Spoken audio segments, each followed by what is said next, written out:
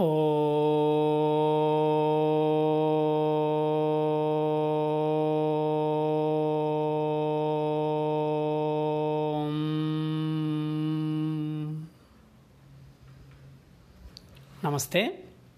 Welcome back to our discussion on Dharma.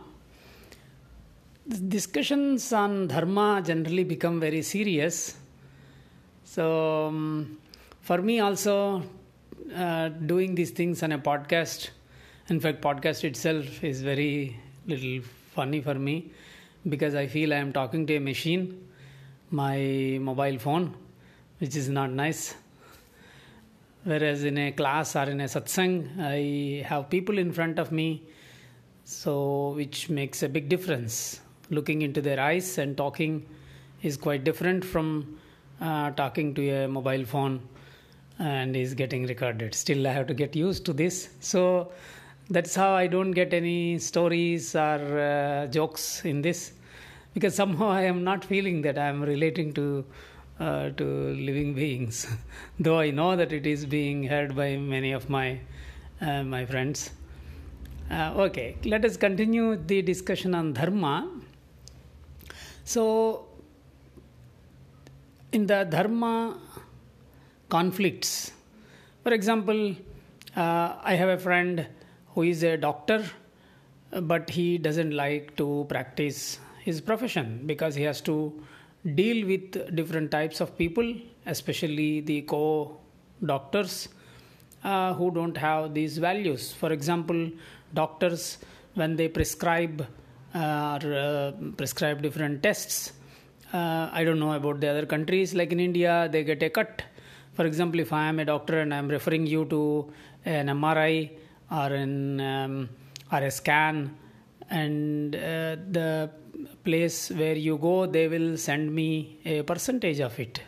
You being a patient, you may not know it. These things are very unethical practices, but they are there all over the world probably.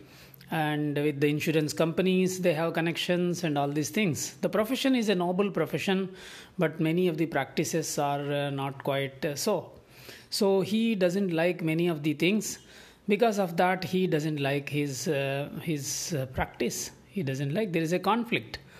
So there is another girl, like she's a lawyer and she doesn't like her profession. It's paying well. Her parents want her to continue her profession, but she doesn't like. She wants to be maybe a yoga teacher or something else. This is what we call as different conflicts in our life. Real life situations, we have sometimes serious conflicts with our dharma. Like my parents want me to be a lawyer. My wife wants me to continue as the doctor because it's giving me money, it's giving me respect in the society and many other things, but I just don't like. So this is what we were talking before, and I promise that we will give you some systematic approach to deal with this. So I will say that whenever there is a conflict, answer these 7 questions. First one is that, is there a real conflict or a confusion? Pause, you have to pause and ask, what exactly is the conflict? Is there a real conflict or confusion? What exactly is the conflict? So, and define as clearly as possible. Write it down.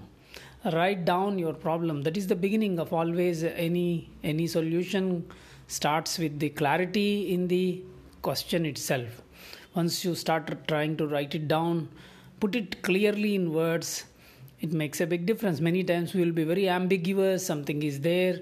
So what is it we are doing? We are trying to bring out our deeper layers, our own deeper layers, in trying to verbalize our problem, verbalize this conflict or a confusion. We need to throw shed some light inside. So first one is, so write it down. Then the second one, what is my intention behind? What is my intention behind this whole thing? And the third one is, am I sincere in recognizing my intention, or I am trying to feel good by thinking that my intention is noble or good? So that means asking a question, let me be brutally honest with myself. I'll call it brutally honest, because this is how one of the great philosophers, J. Krishnamurti, uses the word brutally honest with oneself. Then the fourth one, am I driven by desire for fun, or jealousy, or greed, or arrogance, or anger? So asking questions, what is driving me for this? Is it a desire for fun? Is it just a desire to experience something? Or is it coming from a place of jealousy, or greed, or arrogance, or anger, or frustration? What is it? The fifth one, is this going to promote health, happiness, strength, and harmony within me? What is it doing to me? If I pursue this, if I pursue what I want to pursue, is it going to help me? What is it doing to me? The sixth one will be how it is going to help people around me. Will it help my family, friends, and the world around? Is it going to harm anyone?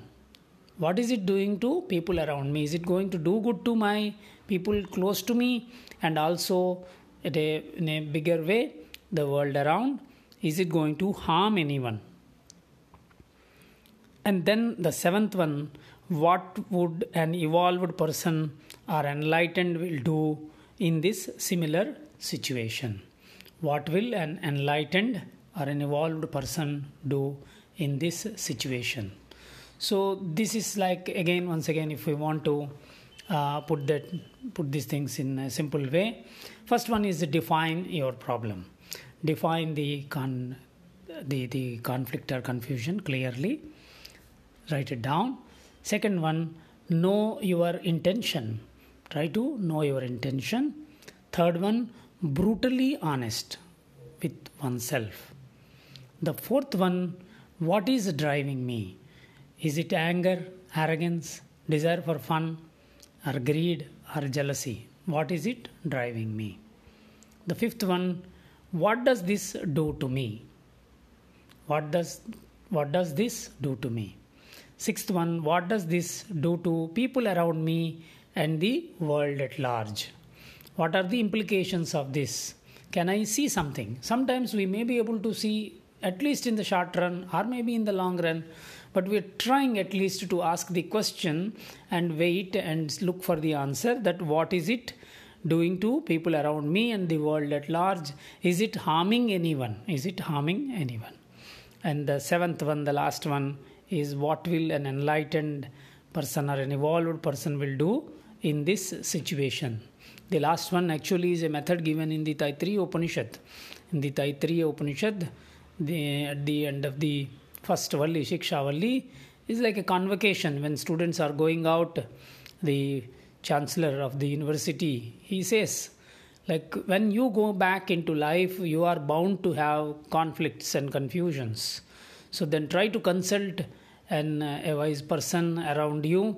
And if there is no one around you at that time to help you, to guide you, who has an idea about these things, then at least ask a question, what will an evolved or an enlightened person in this situation will do. So that also becomes one of the steps. So after doing all this exercise, still you want to go ahead with your heart or with your emotions or your decision, do it. You should go ahead with it. But what you did in this process is that you brought in more light and more awareness into your decisions. There is less chance of regret, because when you have done this exercise, then you would have spent some time, you would have brought some deeper layers of your own mind outside. You are knowing yourself better. Many times what happens, we go ahead with our emotional decisions, our gut feelings, and we say that I am going with my gut, but we don't give sufficient time to understand what exactly is going on inside. So it's not just a pure analysis. Many times people say that, oh, I'm thinking a lot, but it's not leading me anywhere. It is not thinking a lot which will help. Thinking in the right direction which will help. Many times, many problems are because of wrong thinking. It is not the problem. The problem is not thinking. Non-thinking is not the problem, because people think a lot, but it is the wrong thinking which is the problem. The solution is the right thinking in the right direction. Like even when we are going somewhere, going is not the thing. Are you going in the right direction? That's the thing. This is one of the reasons Buddha, when he used the Eightfold Path, he uses the word right for everything. Right comprehension, right understanding, right thinking, right analysis, right way of earning livelihood. Like this, he used right action, right speech. So he used that expression right. Samyak is the word used. The right is important. So what does mean right? Means in the right direction. Look for some things in the right direction. So this is where the 7 steps I have given definitely help in many situations, not in everything. But even if we don't come to an absolute solution in this, because there are no absolute solutions, but at least this helps in shedding some light or into our own mind, because we are bringing more awareness. More awareness means more sattva. More sattva means it will help always to lead to more peace, balance and harmony, and ultimately will help in making us more emotionally self-sufficient. So once again, I would like to give the 7 steps. First is define the problem clearly. Spend some time in verbalizing your problem as clearly as possible, and then look at it. Spend some time with the problem. Is it exactly this, or am I feeling something else? Spend some time on that. It's worth doing that. Second one is ask the question, what is my intention? Knowing your intentions. And third one is asking this question, am I honest with myself? Let us be brutally honest with ourselves. We don't need to share it with anyone. We don't need to write it anywhere. If you are afraid that if you write it, somebody will look at it or find it, at least be honest with yourself. We can put a facade with others, but we have to learn to be honest with ourselves. And the fourth one is, what is it which is driving us? This is very important. This becomes very important, because if anything is being driven by anger, arrogance, or greed and jealousy, they are bound to lead to disturbance and sorrow, because they are all qualities of rajas. They are bound to lead to disturbance and sorrow. Activity is never a problem, but these things, they lead to an activity which will create, slowly it will create disturbance in you. Initially it may not, but sometimes certain things, when driven by anger or jealousy, you may not immediately feel the disturbance, but it will start disturbing people around, and in turn it will start disturbing you also. And many times these things create disturbance within first, and then the ripples will be felt outside by others. So again, asking this question sincerely and looking at it, not judging. See, this, try to understand, when we are doing this exercise, we are not judging ourselves. We are trying to understand ourselves. We are trying to look at ourselves and resolve a conflict. Instead of sitting with a conflict and just thinking the same thing in the same way again and again, or ruminating over the problem, try to do the right approach. And then, what does this do to me? If I pursue, what is that I am going to get? This is important, because finally we are the consumers. So whether I get the benefit or not, that's very important.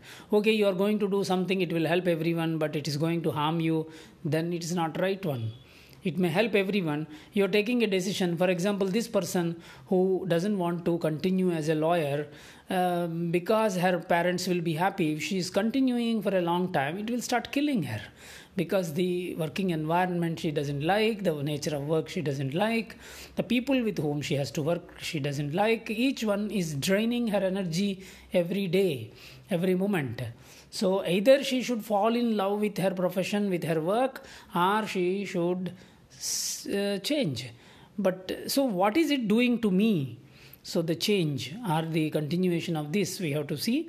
And then the next question is how people around me feel. Is it like, okay, they may not feel very good in the short run, but I have to explain to them, and then they may initially not like your decisions, but then in the long run, is it going to help? First, we should be having a clarity in our mind that how does it help them, people around me and world at large in the long run. And then what will an wise person will do in this situation also, we can just visualize or try to understand or ask or think, and then we can do this. Try to apply these things in your life and see how it works. And we will continue with our podcasts in the future days with different topics and going slightly more and more deeper. So if you like these things, you have to share it with your friends, you tell your friends, and also give an applause that may motivate me. Okay, thank you. Oh.